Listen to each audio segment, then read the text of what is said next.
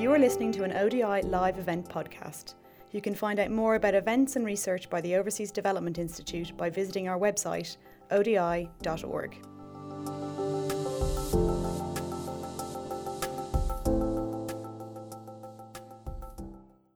Good afternoon from lockdown London, and greetings from the Overseas Development Institute. And I'm sure we're going to be talking to lots of people in their homes today. Really sort of quite unusual setting for us to be having a discussion like this on universal health coverage. So my name is Robert Yates. I'm the Director of the Centre for Universal Health at Chatham House, and I'll be moderating today's session. Hello. We seem to have had some connection issues with Rob Yates there. So as the first person to speak on the agenda, I will take over and outline some of the research that ODI has been doing on universal health coverage.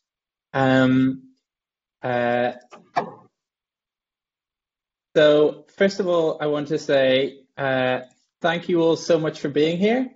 And for joining ODI today on this discussion of UHC, which is always a very important topic, but is obviously particularly important right now. So I want to outline some of the research we did, particularly looking at how countries have achieved universality and reached the left behind. I am presenting this research, but it was also done in conjunction with Emma Salmon and Anna Urrutia. So we wanted to look at the motivations, difficulties, and strategies for reaching the left behind. And we've done this through two papers. The first is a historical analysis of 49 countries and their move into or towards universal health coverage. And the second and this aims to understand how, why, and the benefits of universal health coverage. The second paper will be a literature review on the costs and benefits of reaching the left behind. So with the first paper, we included all countries with more than 2 million people who've achieved universal health coverage, all lower and middle income countries, provided they were countries at the point at which they achieved universal health coverage. We looked at, because only one country, low income country, Rwanda, has achieved universal health coverage, we then also looked at the 10 best low-income countries on healthcare, and the outcome variable we used to judge best, which is obviously a very subjective term, was the Institute of Health Metrics and Evaluation's Health Access and Quality Index, which looks at 35 treatable illnesses and how outcomes vary to them by country, which should show both the quality of care and the access that people have to care in those different countries. And finally, most high-income countries have universal health coverage. So instead of including all of them, we took the first 6 countries to reach universal health coverage and the 6 countries with the best outcomes, again, using the Health Access and Quality Index. And that gives you a map of the countries in the world that we looked to understand health outcomes for. For each country, then, we undertook a very detailed literature review looking at the political motivations behind how the country reached universal health coverage, the cost, the time it took, and the strategies that were used. And this work was led by Anna Urrutia. We also compared this to globally available data because country literature could vary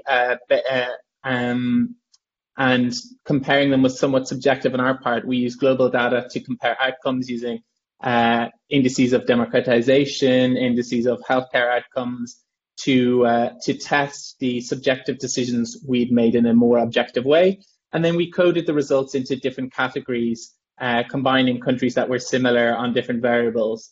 And this data is now publicly and freely available to everybody, and we would be very happy if you were to use it and find it useful. Just please do cite us.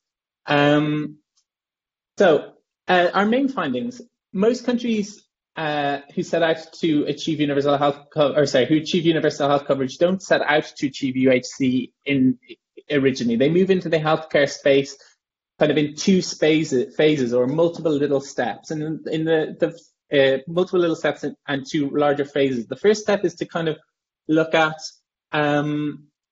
why are fixing the worst excesses of kind of a free market healthcare system. Governments provide health coverage for the very poorest, the very oldest, and most commonly of all, mandating insurance for those in formal employment. And these kind of incrementally moves forward. And then in most countries we looked at, we see then a very big shift towards universal health coverage. Sometimes these two phases are very close together. Sometimes they're quite far apart. In the UK, for example, it was in 1910 that the government moved into healthcare coverage and mandated insurance for everybody formally employed.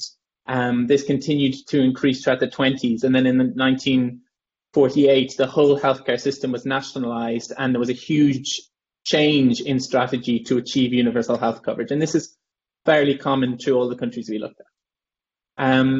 We then coded 14 different approaches or strategies to UHC, and what we found is that lots of countries achieve UHC in very different ways. Lots of countries use one set of strategies in the early phase for employed workers and the very poorest, and then move to a second approach. And while comparing approaches between countries is very difficult, because it's not clear if some things are causal or if they're just correlation, one notable thing we did find is that countries that tend to provide healthcare publicly, either through government-run insurance schemes or through a centralized system or local healthcare systems, tend to have better outcomes than countries that mandate private healthcare or use the private sector to provide care. Now, it's not clear if that's causal or simply a correlation. That's something I think we'd be interested in more research on. The next finding is countries tend to not go backwards. We see all across the countries in our data set, we see huge battles about whether or not the country could afford universal health coverage and whether or not this was something that wanted to do, and very entrenched interests who are against universal health coverage. And these battles tend to subside very quickly once universal health coverage is reached. And instead, we see lots of arguments about iterative reform, about improving the package of healthcare, about improving the number of hospitals, but very few people arguing to unpick the universal health coverage that preceded it. We found that wealth is not a major driver of UHC. About half the low and middle income countries in our data set, the literature has cited resource constraints as a major barrier to achieving universal health coverage. But these countries were only barely richer, 13% wealthier than the other half of low and middle income countries in our data set, where resources were not considered a major constraint. And instead, resources seem to be a constraint in countries where government capacity tended to be lower. And what tends to be much more important than wealth overall appears to be growth rates and fiscal space. And this ties in with much of the other literature on universal health coverage. Where countries' fiscal space or economy is growing, it's easier for countries to make the changes necessary or the political decisions to bring about universal health coverage. And the final big takeaway, and I think the biggest takeaway from this paper for me, was that most countries don't just decide to move towards universal health coverage. 71% of the countries in our data set made the decision to commit to universal health coverage in the wake of some kind of crisis, whether it was war in the case of somewhere like the UK or Belgium, whether it was in the wake of genocide in Rwanda, of civil unrest in places like Mexico and Colombia. In somewhere like Thailand, it was a mixture of civil unrest and a major economic crisis preceded it. And these crises seem to break up the kind of the status quo and are preceded by questions about what a country wants to be and where it wants to move forward. And in these discussions, countries tend to often decide that they would like to create universal health coverage. And it's interesting, I think, from our point of view at least, that these are often very difficult times for countries. Britain created universal health coverage right after the Second World War, as did Belgium, or Japan, and expanded its healthcare in this period hugely. While money was very tight, And it emphasizes how much universal health coverage is a political decision, much more than an economic or resource decision. A couple of final thoughts. Obviously, we were originally supposed to have a meeting in London to discuss this, and the world has changed radically in the 4 months that we were planning this event. COVID, and we are now facing what is probably the biggest collective world crisis since the 1940s. COVID-19 shows the need for universal health coverage and the need to protect people across the world, and how we're all vulnerable. When one person somewhere picks up an infection that goes untreated, it can spread rapidly and impact us all. But it also, I think, hopefully will help change the narrative around universal health coverage, because this, like other crises, will pass, and hopefully in the reconstructive phase, we can have a broader conversation about the healthcare needs that we want, as seems to be happening already in some countries.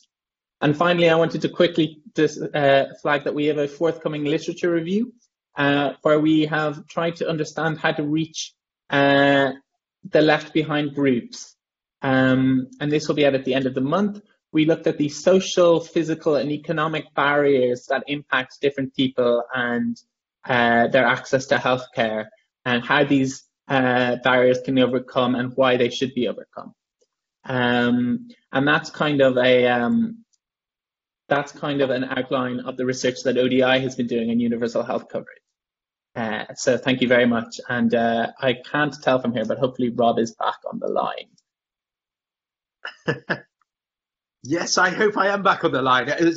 How is that? Is that a bit better? I'm virtually sitting on top of the server now.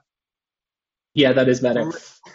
Terribly sorry. This is what we're all dealing with these days with this new technology. And my children swear blind that was nothing to do with them being on Netflix or on whatever. But there you go. Well, Anthony, thank you very much indeed for stepping in so quickly there. And I think it's absolutely fascinating research that ODI have been doing, particularly as you're emphasising the very important politics behind this, and that it's not just a matter of wealth that determines the degree to which countries are moving towards UHC, but it is this nebulous thing about political commitment and the extent to which politicians are running with this agenda. And of course, in the midst of this COVID-19 crisis, it cannot be more political. Heads of state appearing on television night after night talking about what they're doing. So obviously the politicians of the world are very much looking at health and health reforms at the moment. And so I'd like to sort of throw this over to our panelists now about, what's their perspective on what politicians should be doing at the moment. And if I could maybe start with you, Calypso, what do you think sort of policymakers should be doing in terms of allocating resources? This is a big area of interest of yours, I know, and negotiating some of the difficult trade-offs that need to be made on the route to UHC. Thank you, Rob, and thank you, Anthony and ODI for having me, and to all of you for being online. I think priority setting is obviously of critical importance, and when I was preparing for this, we hadn't realized, at least I hadn't realized, the scale of the COVID crisis.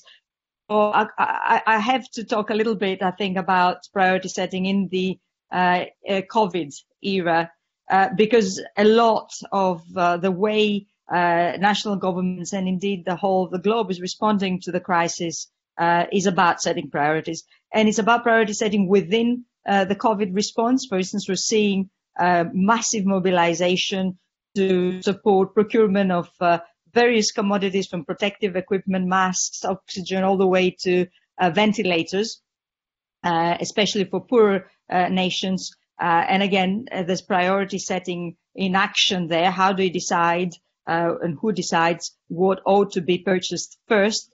Then priority setting beyond COVID. We've mentioned briefly amongst ourselves before we went online that decisions are being made implicitly or explicitly to, for example, suspend vaccination campaigns. In the UK, we've stopped screening for breast and bowel cancer. We're seeing monumental reductions in emergency admissions for asthma, for instance, or heart attacks. We know that these things have not stopped happening, and they will have a very real toll on people's lives. And then, of course, priority setting beyond health, across other social sectors, the human capital impacts of the crisis. We've seen school closures around the world, including in developing countries, which were some of the first to introduce school closures on an unprecedented scale. It's never happened before that schools are closed almost across the whole of the globe. And we don't really know what the implications of that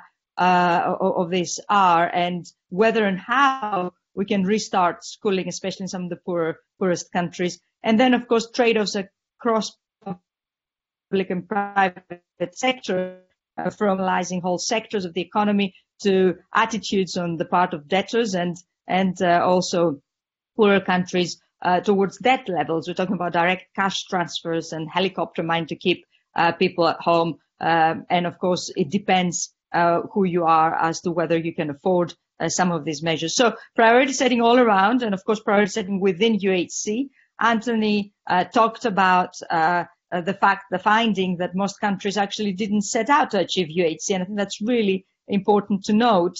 And also that most countries, in fact, no countries seem to have gone backwards having achieved UHC. And I know, Rob, you're a great proponent of UHC and of the political capital that a campaign to achieve UHC brings. And I think that's a really important and powerful lever. However, perhaps I'll sound, and I'll finish by perhaps sounding a bit pessimistic, and forgive me. I wonder how the BC before COVID period compares to what we're experiencing now and what we will be experiencing. In the past, we saw, despite commitments to UHC, we saw serious issues with mobilizing resources domestically. We've seen that the majority of health spending growth actually comes from economic growth as opposed to budget prioritization of the healthcare budget. We've seen fast-growing economies in Africa in particular not prioritizing, or in fact, even deprioritizing health spending. That's all in the BC world. We've seen fungibility perhaps across sectors, if you take education. And now I think we're entering an era that's completely uncharted, with unprecedented levels of debt, unemployment, social instability, massive financial shocks, countries that rely on tourism or remittances, migration movement. We're seeing a backlash against globalization. So the question is, I guess, will countries continue to invest in health? Will they see this as an opportunity, or perhaps is it a massive detractor? Will even a transition happen going forward? And finally, will universal healthcare coverage be attained by countries in sub-Saharan Africa and indeed sustained by Asian countries? Could we be seeing backtracking by countries that have done well and have committed to UHC in the context of the new post-COVID reality? So thank you for having me again, and I look forward to my fellow speakers' comments and to the discussion. Thank you. Thank you. Thank you very much indeed, Calypso. And you raised some very, very interesting points. I mean, it's fascinating. What one would like to believe, this is the great opportunity for people investing in health and UHC, and, you know, this would be an obvious thing to do. But we live in a strange world, and you can see that there are potential backlashes against this, and that some leaders might not be so inclined to be truly universal and sort of treat this in a multilateral way as well. So I'm sure these will be things we're going to come back to in the discussion in a moment. But first of all, I'd like to sort of come to Katinji. Now, Katinji, you are heavily involved in the global UHC movement, so you have this helicopter view as to what's happening sort of across the world. But I also know that you're intrinsically involved in the developments in Kenya and sub-Saharan Africa. So I was just wondering, what's your perspective of how this pandemic is playing out in Africa and the implications for UHC, maybe particularly thinking of Kenya and South Africa? Thanks, Rob. And yes, it's a very interesting times, actually. At a global level on UHC, because I co-chair UHC 2030, we've had conversations around how this is the moment to increase the political pressure to accelerate UHC, because the COVID-19 has basically exposed our underbellies. It has exposed that most of the talk we've been having has not translated into action. And this is the time that those who did not convert the talk into the walk are actually being, fairly exposed in terms of the health system strength or the health system capacity. and access capacity. So we on one hand, we have a situation that is going to apply extreme pressure on the health systems in sub-Saharan Africa, pressure on health systems that already have been suboptimal largely. We know that even across Africa, if you look at Kenya, you look at South Africa, Kenya was just starting its plans for universal health coverage. We have actually been working piecemeal, introduced free maternal health. We started opening up for removal user fees from the health facilities. That was ongoing, and we were about to go to scale. Actually, the plans were that we would go to scale by the mid this year, including a full reform of the National Health Insurance Fund to be able to be a key vehicle for offering social health insurance. South Africa had just started to take through their National Health Insurance Bill through Parliament. It was up for debate. It was at approval level.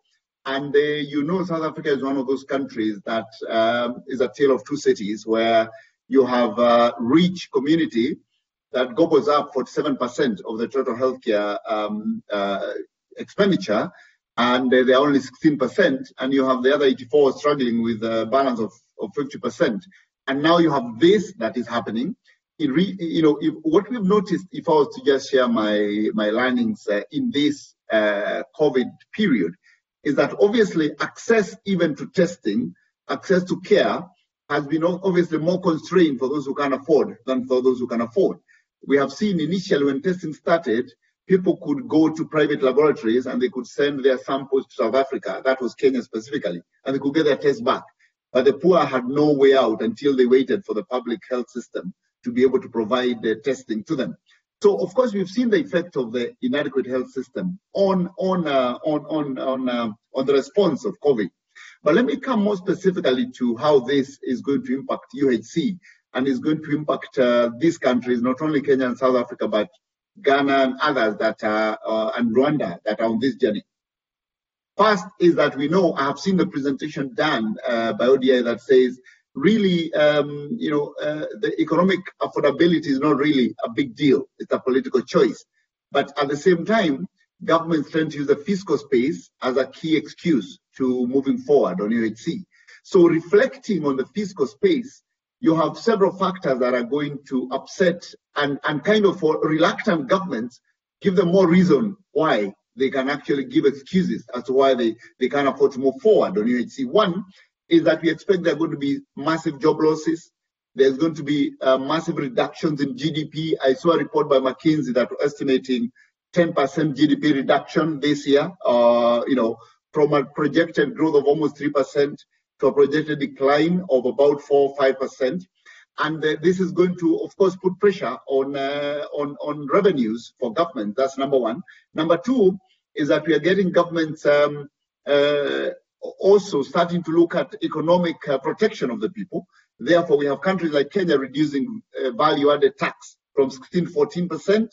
We have a reduction of pay-as-you-earn in personal tax coming down from 30% to 25%, which means government revenue is going to be under more pressure. You have job losses, you have lower tax collection.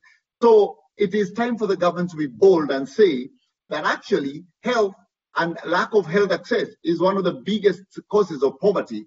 And this is the time to actually start to put social health insurance as a social safety net for people. Instead of just saying you're going to reduce tax, because then you reduce tax on employed, you're reducing tax on corporations. You're basically giving tax breaks to people who can afford healthcare, but you're not giving economic rescue to people who don't have tax to pay anyway.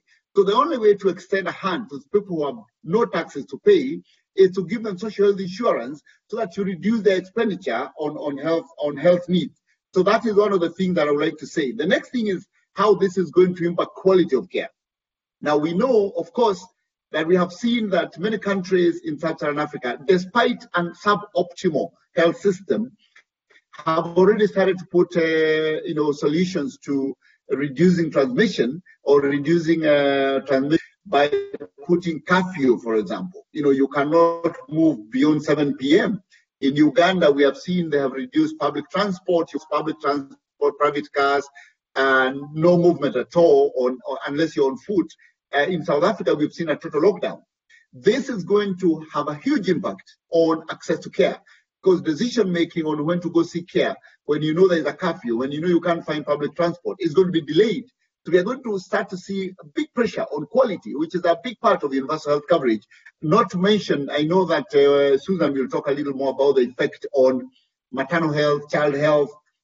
We have seen gender-based violence going up. So we have a major issue on quality. So for me, in my, as I close my remarks, is to say that even as COVID-19 brings distracted priorities for the state, because the state is now in response mode, emergency mode, we must put back the conversation on universal health coverage on the table, because rescue on out of pocket, not only for COVID, but also on everything else, is key. Providing people rescue on out of pocket for vaccination, for maternal health, for everything else we're doing is key. So it is time to think and rethink and to re-emphasize our plans on universal health coverage during COVID and post-COVID. And I would like to stop there, but I know that it's going to come up. But before I stop, remember that the closure of schools is something that we need to think about very carefully, because nutrition is one of the biggest causes of poor health. And when schools close, we know many countries have school feeding programs. Now kids are home. So you're going to end up with increased malnourishment of children. And secondly, household incomes are coming down because of loss of jobs, salary cuts. And therefore, even when children are at home, the families will not be able to adequately feed them. And therefore, we also expect to see a rising malnutrition, which is going to again have a boomerang effect on all the other areas. So I stop there, and unless there are any questions or comments. Thank you, Rob. Fantastic, Githinji, and thank you so much for broadening it out, beyond the health sector, because we very much have to take into account the impact on education and nutrition, just like you're saying. And I think this vital that, we get our act together in articulating the case for increased investment in health, because you are dead right. There's going to be an almighty battle over public funding. And when you look at that last financial crash, which resulted in austerity, that actually cut health spending in many circumstances, that would be a disaster. So we need to be much better for investment in health later. And one of those areas I'm sure we'll be looking at, and you've alluded to it, is vaccination. And if I can come to Susan now, that everyone recognises the importance of universality when it comes to vaccines, and Gavi's been very, very strong on that, particularly around routine immunisations. How do you see this COVID-19 affecting, the move to universal vaccination, and potentially also, of course, a COVID-19 vaccine, and how important it would be to get that out to the entire world? So, Susan, over to you. Thanks very much, and thanks to the other speakers as well for these perspectives. I mean, for us, we're very worried. We've just spent the last 20 years working with 73 countries to get 760 million people some vaccinations that saved 13.5 million lives. And we were moving into the next Gavi strategy, which is to start to focus on zero-dose children. And so that is the ones that don't get DTP, that don't get the first immunisation. And that's an absolute marker for poverty. 2 out of 3 children who don't get any doses of immunisation are also suffering. Those families and those communities are also suffering a lack of health services and a lack of access. So we were moving to really focus there. This is where urban poor, this is about gender, this is about conflict, this is about people on the move. And with COVID coming in and the diversion of health resources, that's going to make it even harder. And as Githinji says, you're getting very mixed messages. Stay home and isolate. That makes routine immunisation very difficult.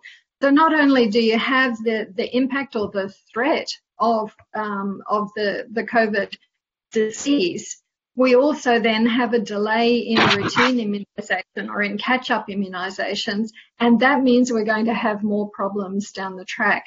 That means that entire age cohorts could potentially miss out on really important vaccines. And so then we're talking about measles, we're talking about polio.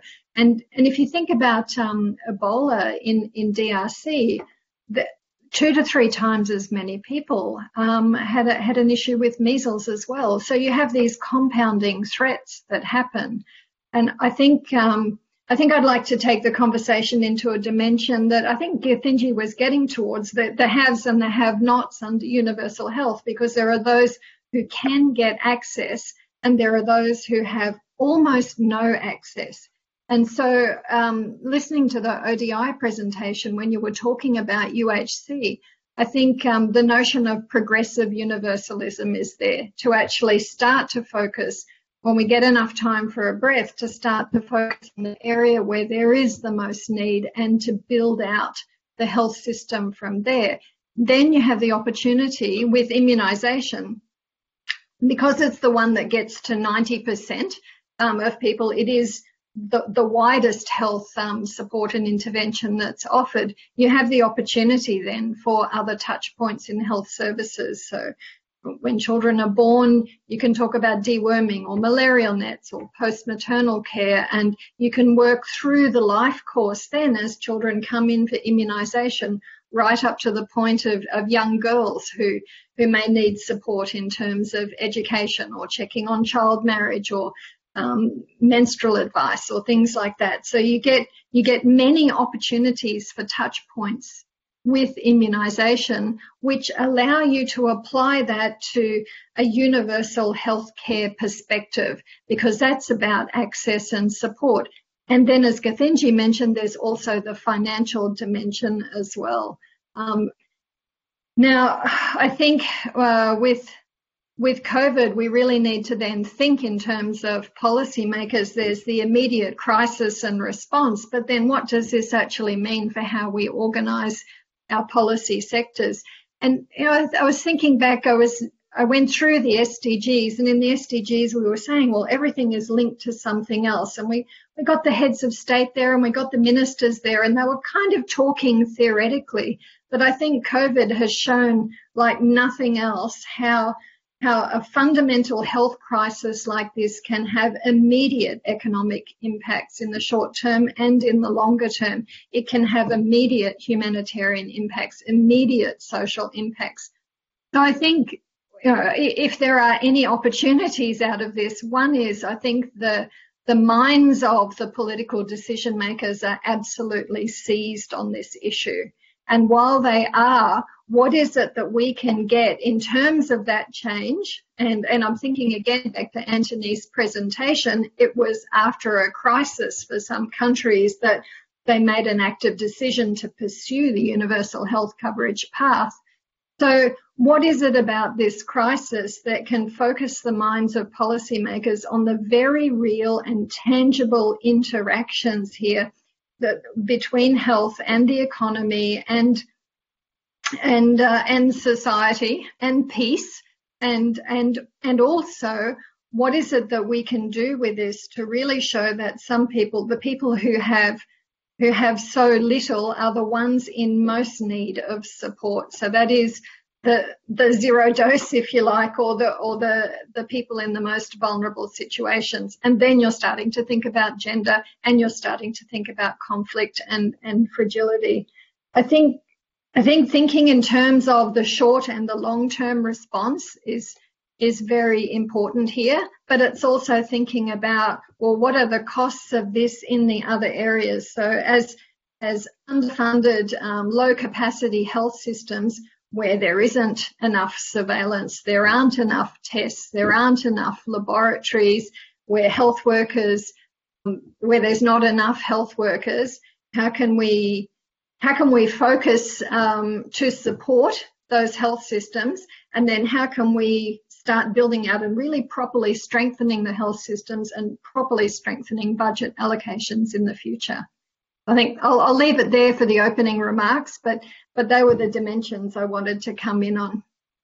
Great, thank you very much indeed, Susan. And I think that you've reflected on lots of questions there that I'd very much like us to discuss as a group now going forward. Very much thinking about, now that we have the politicians' attention on health and health coverage, how are we going to use this? What arguments are we going to use?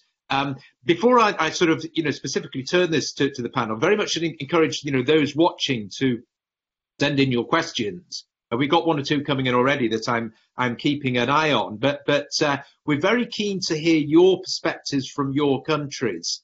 And I think, a point that Susan was making there now, about the potential for using this situation to catalyze UHC reforms in countries. And I'm sure that lots of us are thinking, where are going to be the countries that we could potentially, have this impact, that might have been on the verge of implementing UHC reforms, that this has perhaps galvanized minds and really encouraged people to think about these things. So particularly those of you, around the world who are joining, who think this might be the time now for UHC in your country, we'd love to hear from you and sort of maybe share thoughts with you about how we can work with you.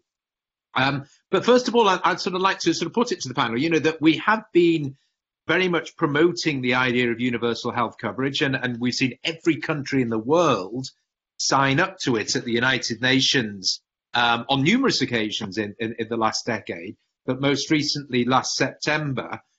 When we are perhaps sort of trying to get the attention of a head of state or a Ministry of Finance, what do you think are the key lessons that we've learned? That's looking, maybe reflecting on the ODI research as well, and maybe even come to Anthony first on this.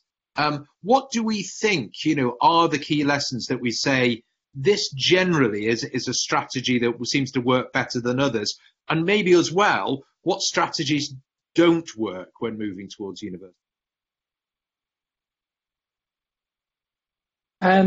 In terms of what strategies work, it seems to, and the main thing is it seems to be about getting them on side. We saw a very large portion of the countries in our data set, I think it was about 45%, had recently changed governments or changed leaders when prior to bringing about universal health coverage in a very large percentage. We saw widespread grassroots levels, trade unions, people marching on the streets, people writing to their MPs, have all been shown to be very important. And then I'm slightly less pessimistic than the other people on the panel. The world has lost a huge amount of money right now. Economies are contracting, and that's a very difficult time to invest in healthcare. But there will be an expansion, presumably after this, when the crisis moves away and fiscal space will open up again. And not just in our research, but in the literature we've looked at elsewhere, it's that creation of fiscal space that seems to be so important. And so to give the UK as an example, just because that's where we are, Britain was incredibly poor in the 1940s, but there was a lot of space opening up as they were no longer spending money on the Second World War. And so in the 70s, 80s, 90s, countries might have been much richer than they were in the 40s. But in the 40s, they had all of this money that they were spending on defense, and they could now spend it on something else. Hopefully soon, but some point in the near to medium term, we're likely to have all of this money that opening up as people go back to work, as we no longer have to pay the salaries of people who are furloughed, as tax receipts come back in again. And I'm hopeful, possibly just because I'm an optimist, that we can use some of that fiscal space is the point at which we can channel that energy back into healthcare, alongside the argument that not investing in healthcare is incredibly damaging to the medium and the term and long term, as we have seen in this crisis. What about other panelists? What do you think in terms of lessons that we've been learning about what UHC strategies tend to work and which don't work?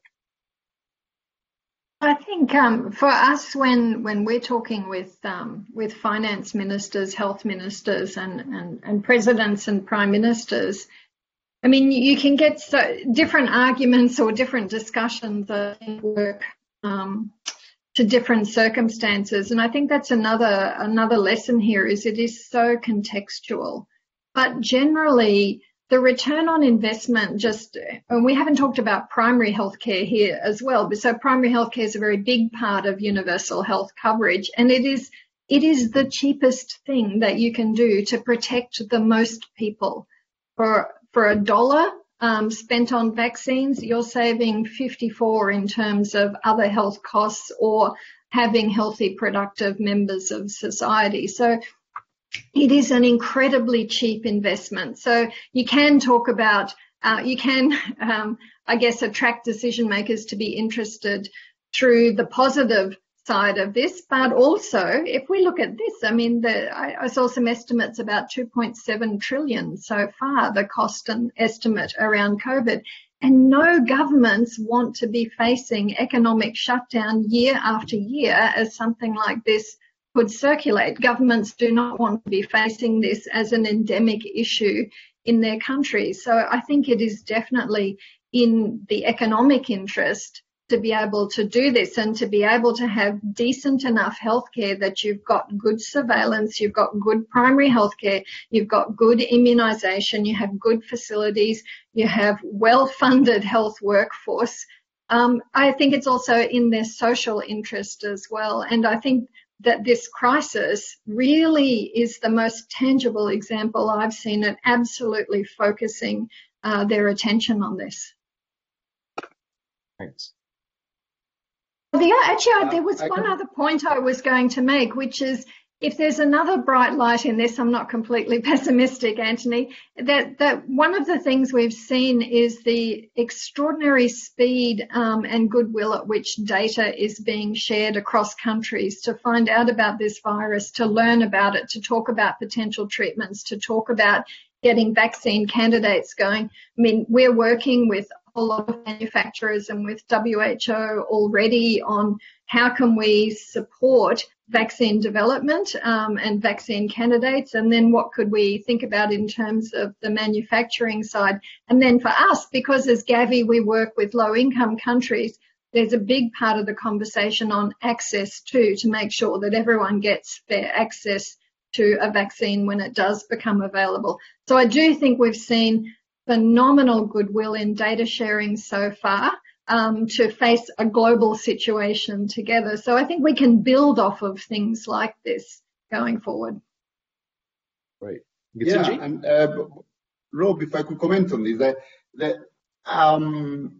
some of the questions that the things we've learned, actually, we are learning under this COVID thing, also things that we've learned generally. Number one, if you look at the African Union now, they have been looking at what their continental response to COVID-19 is, and they have classified it into 3 pillars. Pillar 1 is preventing transmission.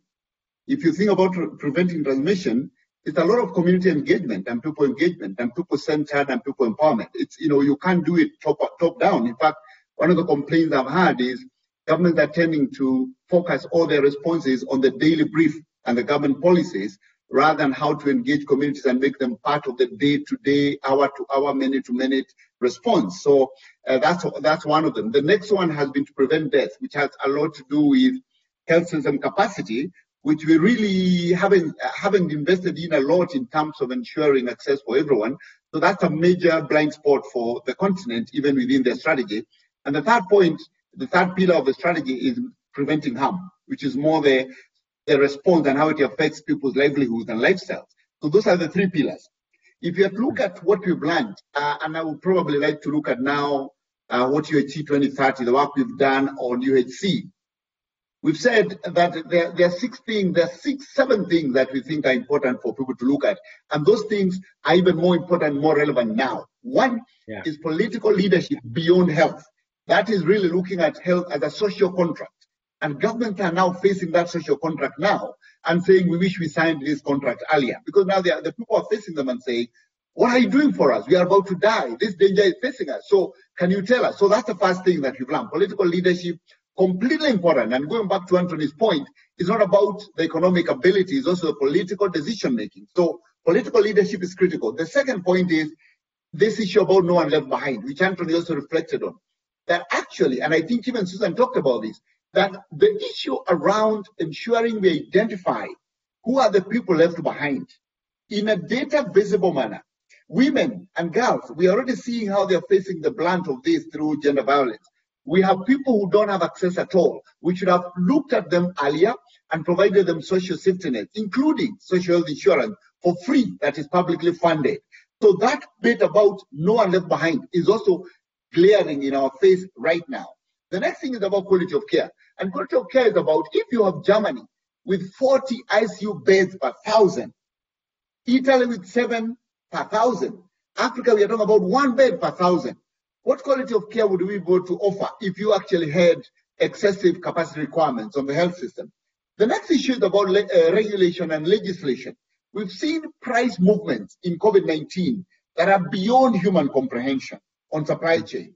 Governments have, because we never really looked at the issue of price regulation in the pharmaceutical, price regulation in commodities, Gavi has worked a lot on price moderation and ensuring that you have a supply chain that's controlled. We have not done that in many other sectors. So you are seeing, for example, basic commodities being sold at 100 or 1,000 times more than they were before. And this is affecting the health system. So this brings into light the need for legislation and regulation in the health sector. The fifth point is about more money. We've talked about that, and also better use of the money. Where do we put our money? And finally, how do we move together for UHC for these pandemic responses? I am talking about right now, if you look at the impact on education, agriculture is going to be disrupted. Flow of food, even farmers focusing on planting is going to be disrupted. Transfer of commodities, food moving from one area to another. Borders are closed. So how do we ensure food security in countries that import from others, and how does that get disrupted? So it shows that actually health is not a health sector issue.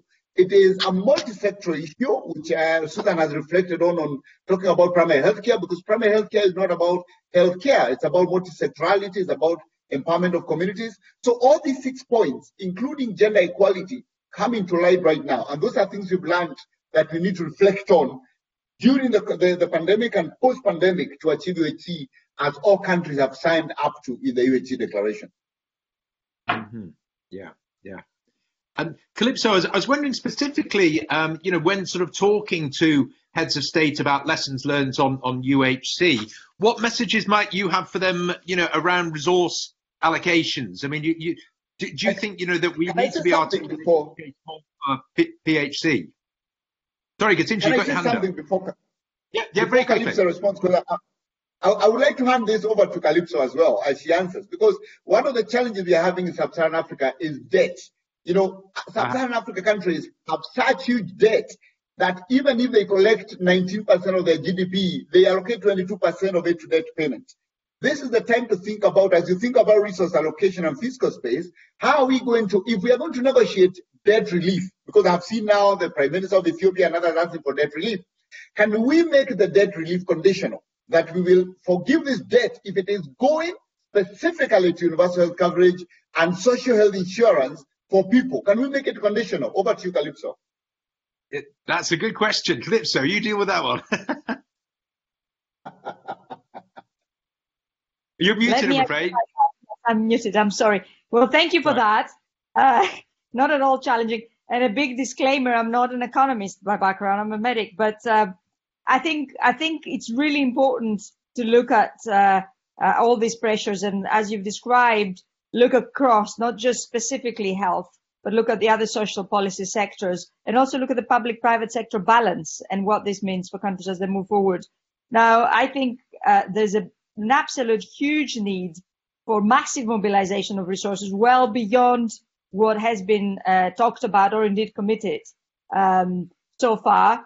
We need to see, and some colleagues at the Center for Global Development have written about this, ex-IMF colleagues, called for the rule book to be effectively, thrown away now in terms of, good and bad debt, in terms of credit worthiness, so that even groups such as the IMF can come in with massive amounts of funds, even at non-concessional rates, which are still well below the high street rates that countries could get, in order for them to be able to protect some of these important social sectors. And debt forgiveness moving on now is very important too. And all of these things need to pile up, be well articulated.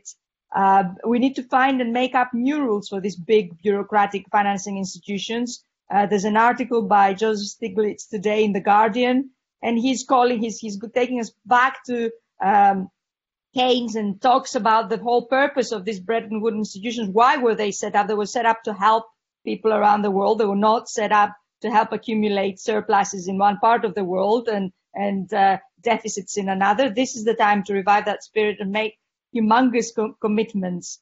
And yes, can we make these commitments conditional? I think conditionality is a difficult word, especially in these circumstances. But I think being able to articulate the vision, or at least expect leaders, African leaders, to articulate the vision, a new start at these sort of dark times, should be a conditionality, if nothing else. So yes, I agree with you. Thank you very much, Calypso. And a question that I'd really like to pose now, is that what one can be looking at things in generality, sort of globally, sort of saying that we need to move to UHC, and this is potentially an opportunity. But where the rubber really hits the road on this will be when specific countries, nation states, make decisions, good decisions, to move in this direction. Looking across the world, and we're from different continents, and with sort of different interests. Where does the panel see the opportunity, the real opportunities now? Because one fears that there are some leaders who aren't taking this seriously. We know who they are, who are pretending it's not happening and burying their heads in the sand and are very unlikely to grasp this opportunity. But there'll be those that you think, that maybe like the UK and Japan and France coming out of the Second World War, or Prime Minister Thaksin after the Asian financial crisis, might use this moment to really go for it. So looking around the world, where do you think those leaders might be? I mean, looking at specific countries, because I think that if we, the UHC community, can work with stakeholders in those countries to have those conversations with their heads of state and ministers of finance, then, that's maybe tens, hundreds of millions more people might get access to healthcare coming out of this crisis. So do we have any top tips as to where we might be looking, and maybe to ask audience members as well to give us your suggestions?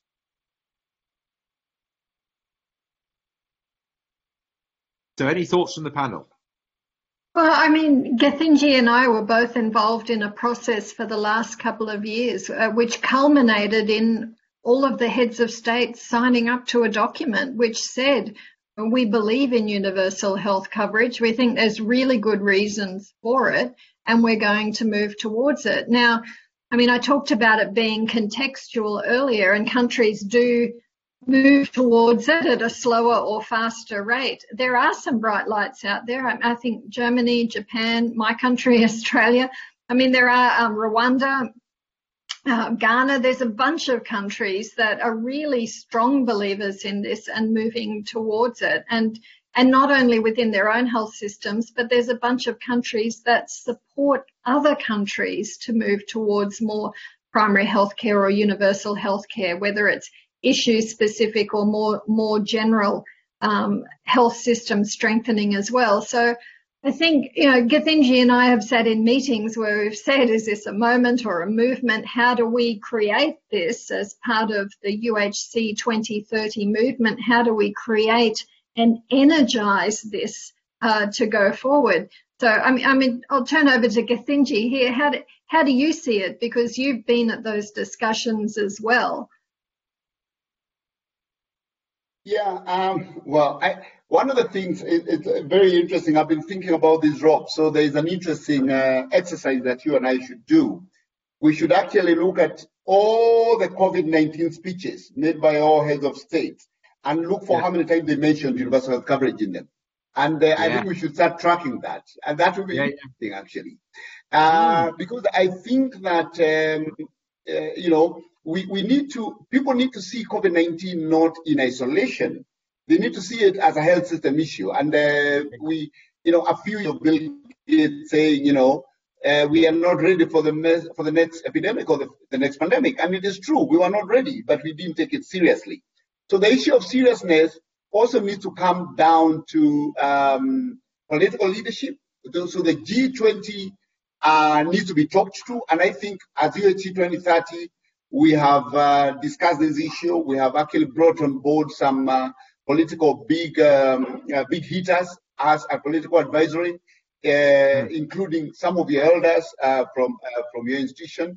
And we are hoping that we can take this message to G20 that UHC is no longer a conversation of if, it's a conversation of every country must. And we are seeing that if we are going to be ready for the next pandemic, that's the only way we must do it as a world. And as we've said, UHC and global health security are two sides of the same coin. So in this particular incident, even if Europe and America and North America, fingers crossed, touch would manage to bring down this epidemic, they will never open their boundaries until Africa has managed it. They'll never open their borders, and therefore trade is going to be affected. There's no question about that. So it's not about a country-to-country issue now. Now it's time for global solidarity, and we need to take that conversation to all the shining stars, but including, the ones that Susan has talked about, but more the global architecture, like G20, G7, they need to actually table the health issue as a global issue, and and also the UN security. The UN Security Council needs to discuss global security as well. It's no longer just a health issue.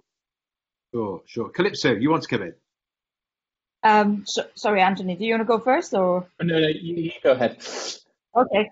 So two quick points, if I may. So first of all, I was just thinking about looking at my diary by accident, looking in the past rather than the future. And I was looking at all of the events I was involved in, or most of them before Christmas, had to do with aid transition. And I think if we're going to be specific, as you say, Rob, and we ought to be, beyond the sort of the generalities and the rhetoric, which is also important, I think we need to start trying to imagine what the world will look like as we're emerging, or some countries are emerging out of COVID. And I think the issue of aid, the issue of co-financing or complete transitioning away TB products, for instance, TB drugs to be paid for by countries, or some of the antiretrovirals, or certainly the Gavi transition. We need to rethink all of that in the new environment.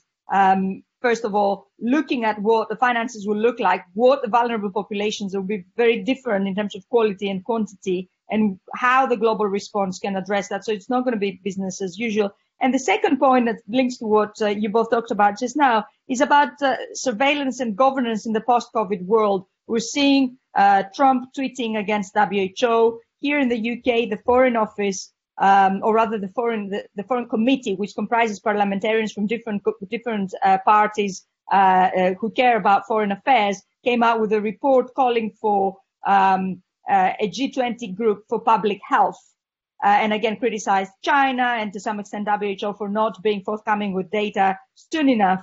And I think there is a big risk here that we revert back to nation states or blocks coming together and polarizing the whole ecosystem, global ecosystem, which is exactly the opposite of what we need if we want to respond better to such crises in future. And what comes to mind, a colleague from CGD, Masood Ahmed, raised that a few weeks ago when this was starting, that what he thought the parallels should be drawn perhaps not between COVID and SARS, but perhaps between COVID and 9/11, when the most powerful countries in the world came together and said, okay, anti-money laundering legislation, terrorist financing legislation, all these major governance arrangements that were introduced, which left people who wanted to send money back to their families, laborers who wanted to send small amounts of money to their families, or indeed NGOs were supporting very poor people across Africa and Asia, left them without bank accounts because these measures were effectively targeting them. So let's be very careful so that we don't introduce governance arrangements, surveillance arrangements, data collection mechanisms that are punitive for poorer countries. And then we end up building walls and polarizing and keeping people out. I think that's a very big risk that the post-COVID governance era may end up being a very negative development in terms of global development, if you like. And we need to caution against this all the time because it's going to be too late. These plans are being drafted as we speak. It's going to be too late if we wait until we're out of this. Yeah, exactly. And Anthony, you want to come in as well on that? Yeah, I just had one small point. So most of the countries that have this very badly at the moment are very high income countries. We've already seen in Ireland, where I'm from, Spain, which you mentioned earlier, have both nationalised essentially the top tier of their healthcare system. Ireland for years battling about it, has essentially, at least in the short term, created universal health coverage. In New York, they've changed the rules around cost sharing in hospitals to make it easier and more efficient to get care in treating universal health coverage. And I think there's been a recognition from governments across Europe and in some US states that really you've got to link healthcare systems much better to deal with the shock of universal health coverage. Those arguments will be less strong, but still true in the aftermath of COVID. And I wonder to what extent we might see in low and middle income countries, if they are unfortunate enough to see a spike in COVID cases like Europe and North America have seen, to what extent they will end up rapidly rolling out versions of universal health coverage or linking up healthcare systems to best treat the virus. And will those systems outlive the virus, or will they be temporary? Mm-hmm. Very good question. And actually that takes us into, I think, some of the questions that we're being asked from our audience. So thank you, audience, for being so patient with us. And I'd like to sort of come to some of these issues, particularly as they relate to low and middle income countries. And we have a number of questions around fragile states as well, sort of, recognizing some of these systems that are very weak systems. And first of all, come to a question very patiently asked by Gwen Carlson, who's a master's student at Queen Margaret University in Edinburgh, and would like to ask, has pointed out that, yes, sure, COVID-19 does present a window of opportunity, particularly in countries, coming out of conflict. But how does one deal with weak government capacity and weak political will? What's going to be the sort of solution? I guess, just to sort of pick a sort of a country randomly, maybe like the Democratic Republic of Congo, a very big, important country in Africa, which has been hit with a sort of a number of issues, not least, of course, the civil war about 10 years ago and coming out of Ebola.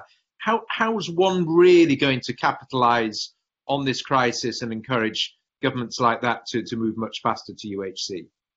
Any thoughts? Rob, okay, Rob, let me give it a go. This is not an easy question at all.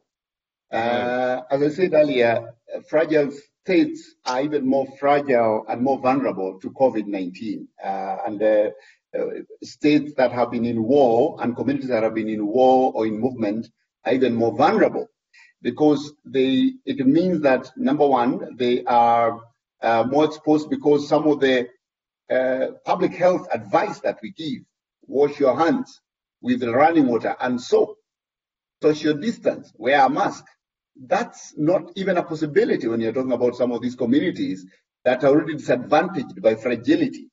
So I think that the first thing is to say that it's going to be difficult, and therefore there's no straight answer. But I think to motivate these people is to take this opportunity to start a people's movement, empowerment of people, for people to understand and to own the response. I think even when Ebola was there, and you talk to WHO and Dr. Tedros specifically, I remember him telling me that when he went to DR Congo, people asked, why are you here? Why were you not here when people are dying of measles, when people are dying of cholera? Why have you come now? You see, but if the people own this particular response, the pandemic response, then they can also own the future investments in the health sector that then protect them against future pandemics and future epidemics. I think that it's not going to be enough for us to convince political leaders. The people must then drive to the next step of accountability, holding their governments accountable, that actually they are going to do this. And I think that the best way to hold those people accountable is through the votes, is through the institution that exists in those countries. So this is the chance to actually include parliamentarians in the conversations. That other arm of government, which is on legislation. We have heard in many countries, there were rumors in different countries that multiple members of parliament have been infected. Now, this is the time to actually make parliament wake up and do its work. Because if you just wait on executive leadership, it may fail us. And therefore, I'm calling upon parliamentarians in whichever country to take advantage of this to reform the health legislation in each country, to direct resources into health, and to force the executive to do the right thing. I've got a couple of thoughts to add in here for Gwen's question as well, which is the model for Gavi is that we don't pay, or we don't work with donors to get 100% of the funds for the needs for vaccines and health system strengthening in those countries. Every country pays something towards their vaccines. So it's not right to think that nothing is happening. You find political will in different places. You find weak capacity doesn't necessarily equal weak political will. If I think of Central African Republic, that's weak capacity. There's been conflict. But I can't think of a more passionate person I've spoken to than the health minister of that country when he's talking about primary healthcare issues. So I think you need to look for the opportunities that you can. Certainly we work in a co-financing model with those countries and we have pretty good relationships. It's what COVID is going to do in terms of the distraction, incapacitated, or the diversion, I guess, for undercapacitated governments is going to be really, really difficult. So we're already working with governments to say, okay, what flexibilities do you need? How can we help with supply lines, or how can we help with different issues which we think you're going to be facing in the immediate crisis situation? I think there's a second dimension to this too, which we've hedged on in the conversation a few times, but haven't really kind of named, and that's an issue around equity. And not just equity inside the country about who gets access to what services and how frequent those services are and the quality of care, but also equity between countries as well. And if we're not careful with COVID, we're going to see we're going to be working through some pretty difficult times, and we're already seeing that with medical supplies and equipment. Gathinji talked about that earlier. But, there's a real issue there when a vaccine is available before it ramps up and there's enough supply. Who does get access and under what sort of circumstances is there access? And I think that brings me on to a third area, which is around budgets. And until governments see that it is an investment, not just in health, but it is a social investment. It is an investment in peace. It is an investment in the economy. It is an investment in education. It is an investment in the future, and put enough funding into budgets. And primary healthcare is a very small proportion of budgets, but until they put a decent enough budget amount year after year and build out their system, then we're going to see issues with endemic diseases which cause the backtracking that Calypso was mentioning earlier. Yeah. And maybe actually I can go on to a question specifically about that. An excellent question that's been asked about not only equitable allocation of resources, but an efficient allocation of resources, because obviously we've been seeing through this crisis that health systems across the world have been tested right across the spectrum, from the public health measures, the preventive measures, that here in the UK, we haven't dealt with the testing well at all. And I'm sure, there's going to be a big postmortem on that when this is finished. But then as well, it's exposed lack of capacity for inpatient services, for ICUs, for ventilators, very expensive, what we might say top end services. Now, it's quite interesting that a lot of the debate and the media fixation is on the big hospitals being built, the dramatic, the ventilators, Donald Trump was going on about it last night. Do you think there is a danger that even if we might see big increases in investment in the health sectors, that the hospital sector and the tertiary sector are going to capture a lot of those resources, because, that is the type of stuff that sort of people in the big cities look to when they're seeing improvements of their health system. So how do we get a better, more equitable and efficient allocation of resources going forward? And what's the tactics we might employ?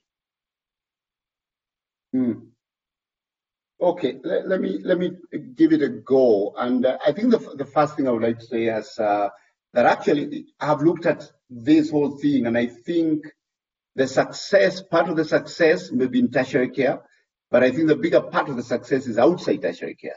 I think I would like to look at the German case, for example. Germany has a very low fertility rate, I mean, you look at why people think they have a low fatality rate, other than the availability of ICU beds and very high ratio of that, is that first, people have access. So people seek care early. People are able to seek care early because they don't fear about the cost. That's number one. That even then the testing capacity, that because there is a good public health infrastructure, you're able to test many people, isolate as you wish. So there's a public health element there, which is significant, even before you go to, because we know even for this thing, we're talking about maybe 5% of people requiring tertiary care. So if you don't handle the 95% well, then you end up with a 5% overwhelming your system. So we need to look below the iceberg. What we are seeing now is the iceberg. We need to look below the iceberg.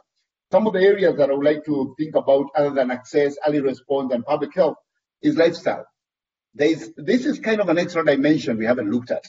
Part of why, the cases in Italy, we've said majority of them are ending up in moderate and severe disease, maybe because of cases of, like, for example, smoking. For example, people's, NCDs, how many people have non-communicable diseases, lifestyle diseases, which goes back to the big conversation around, non-communicable diseases as a general interest, as an important element of the health system. So, iceberg, we look at the tip of the iceberg, we'll find that it's actually public health and primary care that is significant. The other thing we must not forget is the effect outside COVID, that actually the impact of the entire population beyond the COVID response itself is also going to expose health system fragility. Vaccination. What is going to happen, for example, to number of kids who are vaccinated as they should be between now and post-COVID? Are we going to see declines because the health system was not able to respond to both COVID and the general needs? Are we going to see increased teenage pregnancy, for example? Because the youth, even in terms of access to family planning, adolescent family planning, was so shallow that the COVID has just tipped it over and now it's no longer being provided. So we have a big adolescent pregnancy issue. Are we going to see increasing maternal mortality because the health system was so fragile that we could not provide for maternal health because we were responding to COVID? So if we look deeper below the tip, we'll find it's actually a primary healthcare issue.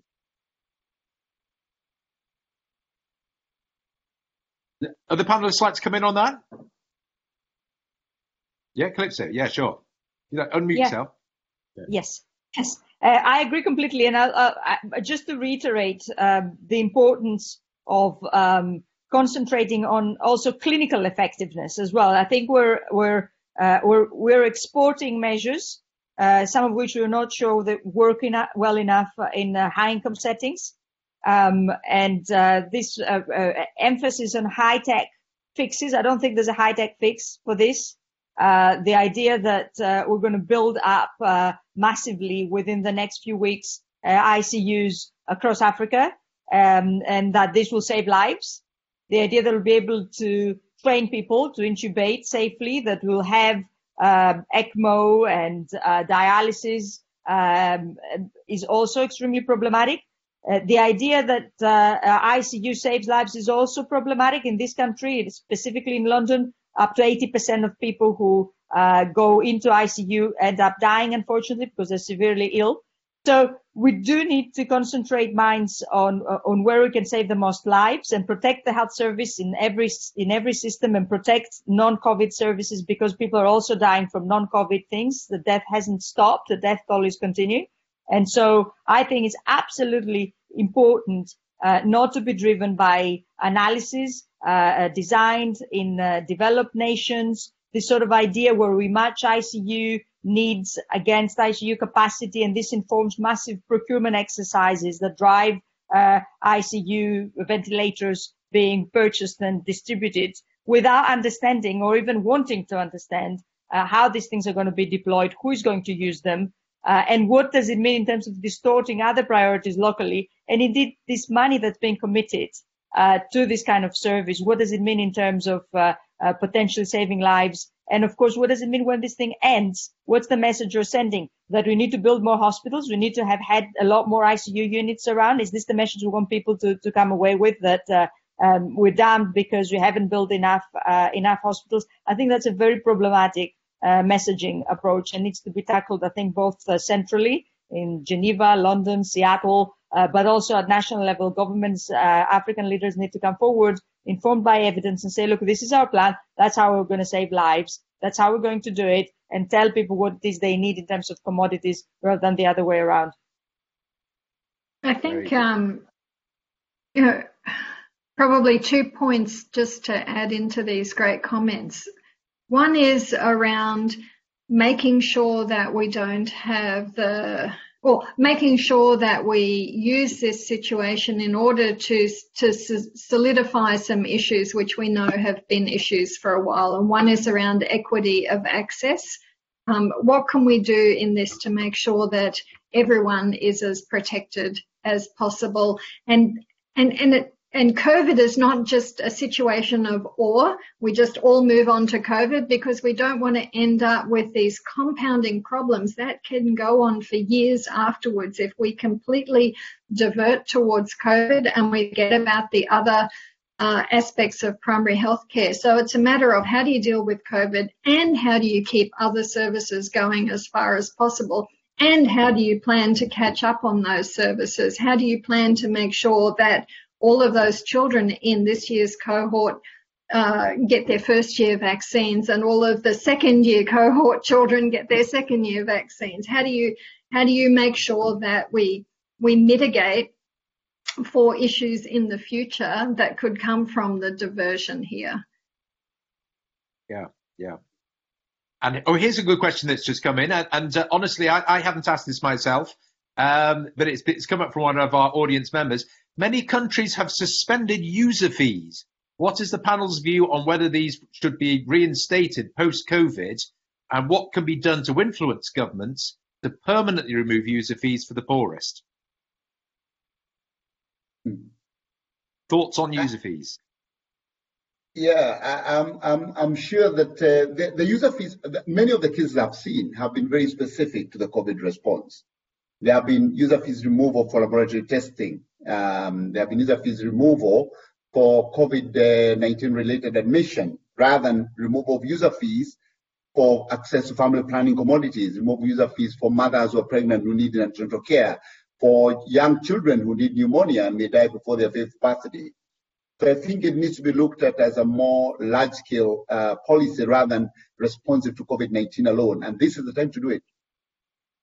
Yeah. So on user fees for COVID, and I think certainly other infectious disease are incredibly damaging because we don't have people coming forward when they have a problem until the problem becomes too bad. And then that infectious disease spreads. And you end up paying much greater costs treating both the person when they're sicker and the people they're likely to pass it on for, which is why it's really important that we get rid of user fees for COVID. But also, well, I mean, I'd get rid of them for everything happily, but also for other infectious diseases, things like antibiotic resistance. When you test people to see if they have a bacterial infection, you're much more likely to not give out an antibiotic that's not used. I think the arguments that are being used to reduce user fees and get rid of them for COVID is incredibly applicable for all infectious disease, and hopefully will lead to a broader conversation about whether or not we should be charging for health. Yeah.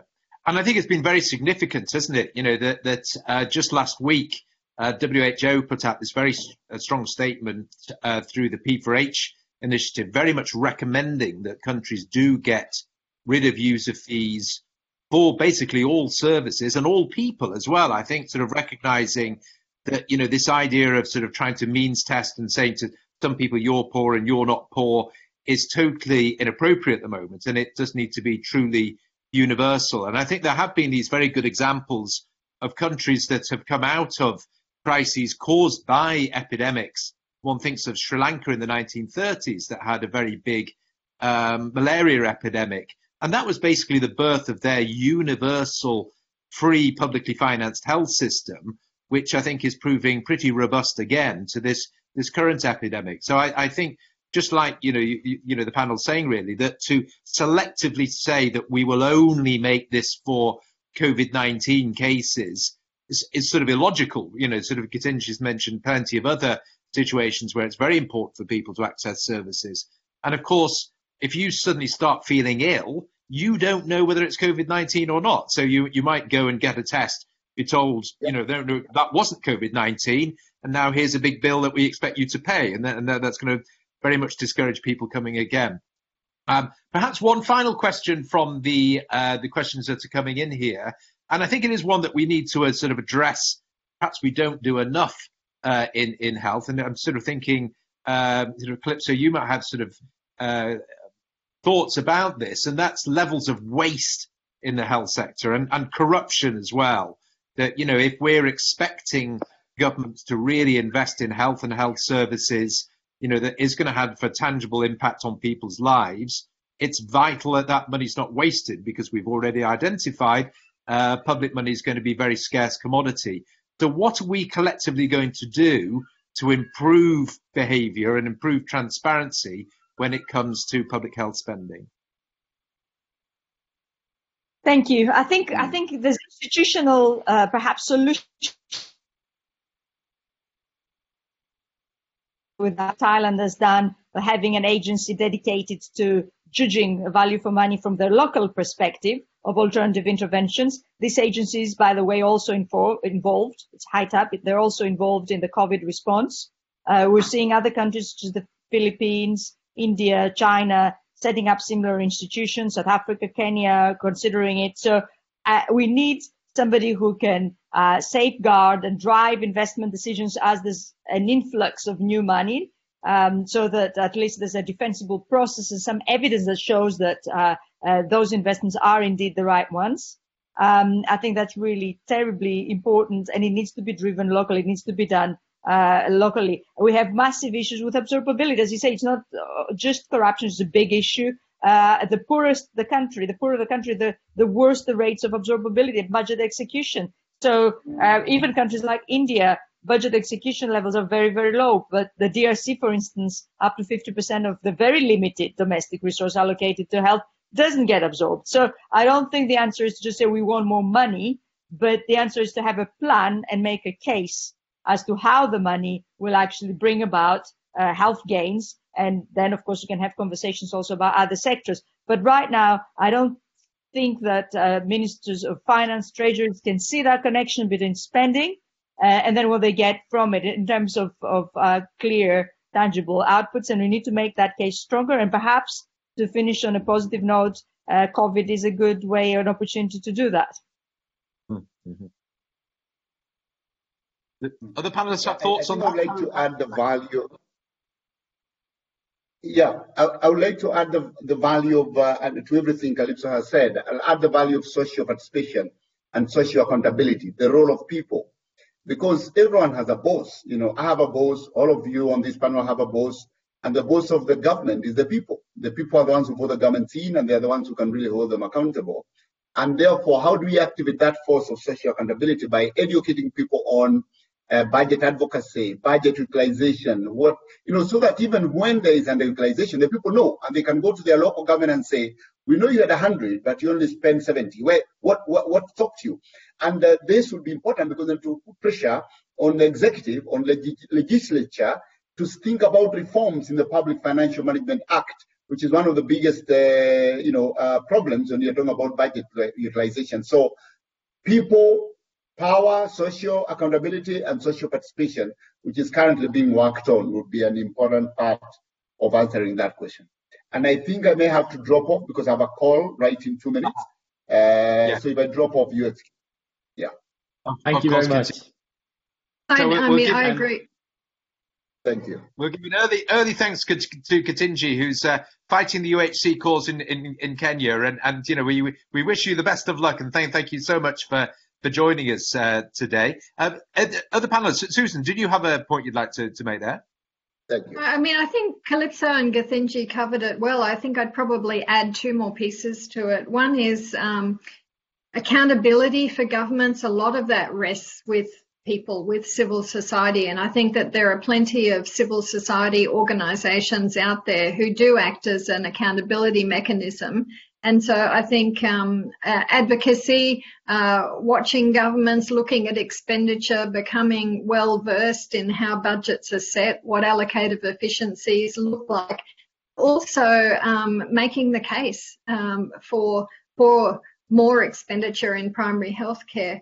I think just before we end, there's another dimension I want to bring in here that we haven't really talked about, and that's health workers. And I think one of the things we've seen from COVID is enormous support for health workers. My sister's a critical care nurse, so I'm worried when she goes to work. I'm sure there are so many families worried about those who are getting exposed just because they have a calling to support and look after, in particular, the needs of people who are very vulnerable. So I think in this year of the health worker, it's really important to acknowledge not only have we seen support coming out from communities for health workers, but we've seen that there are not enough, and that there is an exposure, there is a danger to the work. And if we are talking about budgets, it's not just about treatments, and it's not just about high tech, but it's also about supporting health workers and community centres and all of those places that provide and support public health needs. Yeah, I can completely agree. Can I finish with a final comment, bring it back to our research and say, just looking at the figures here, 22 of the 49 countries we looked at had major grassroots movements that preceded a move to universal healthcare coverage. 13 of them did it in the wake of democratization. And 10 of them, there's some overlap between these, and 10 of them had major pushes from trade unions that preceded moves into universal health coverages.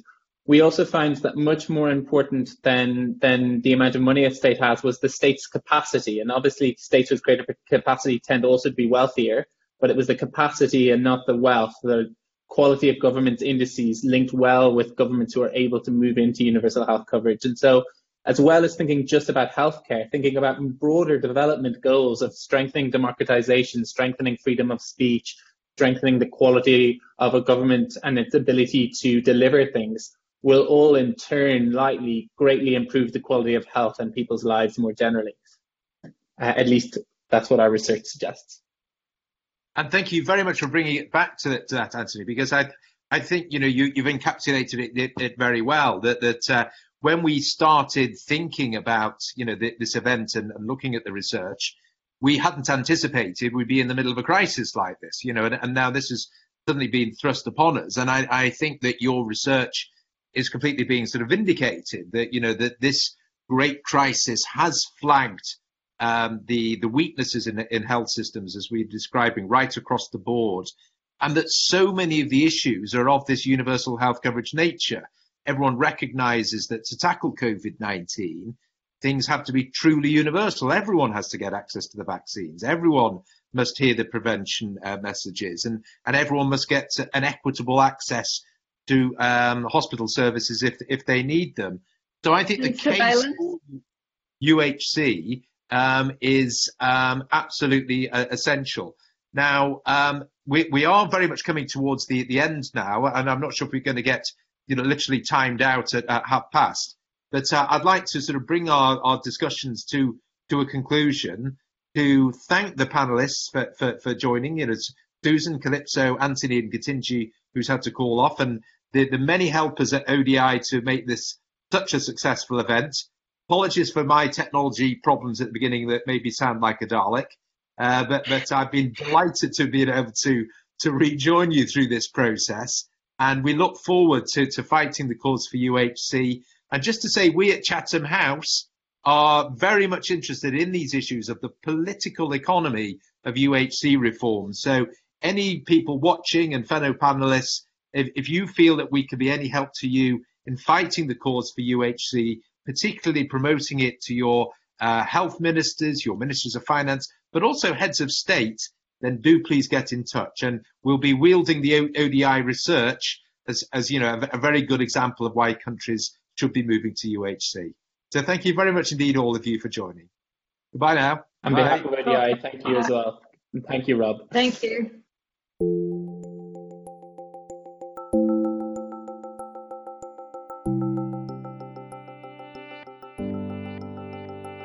Thank you for listening. For more ODI live event podcasts, find us on SoundCloud or subscribe to the Overseas Development Institute podcasts via iTunes.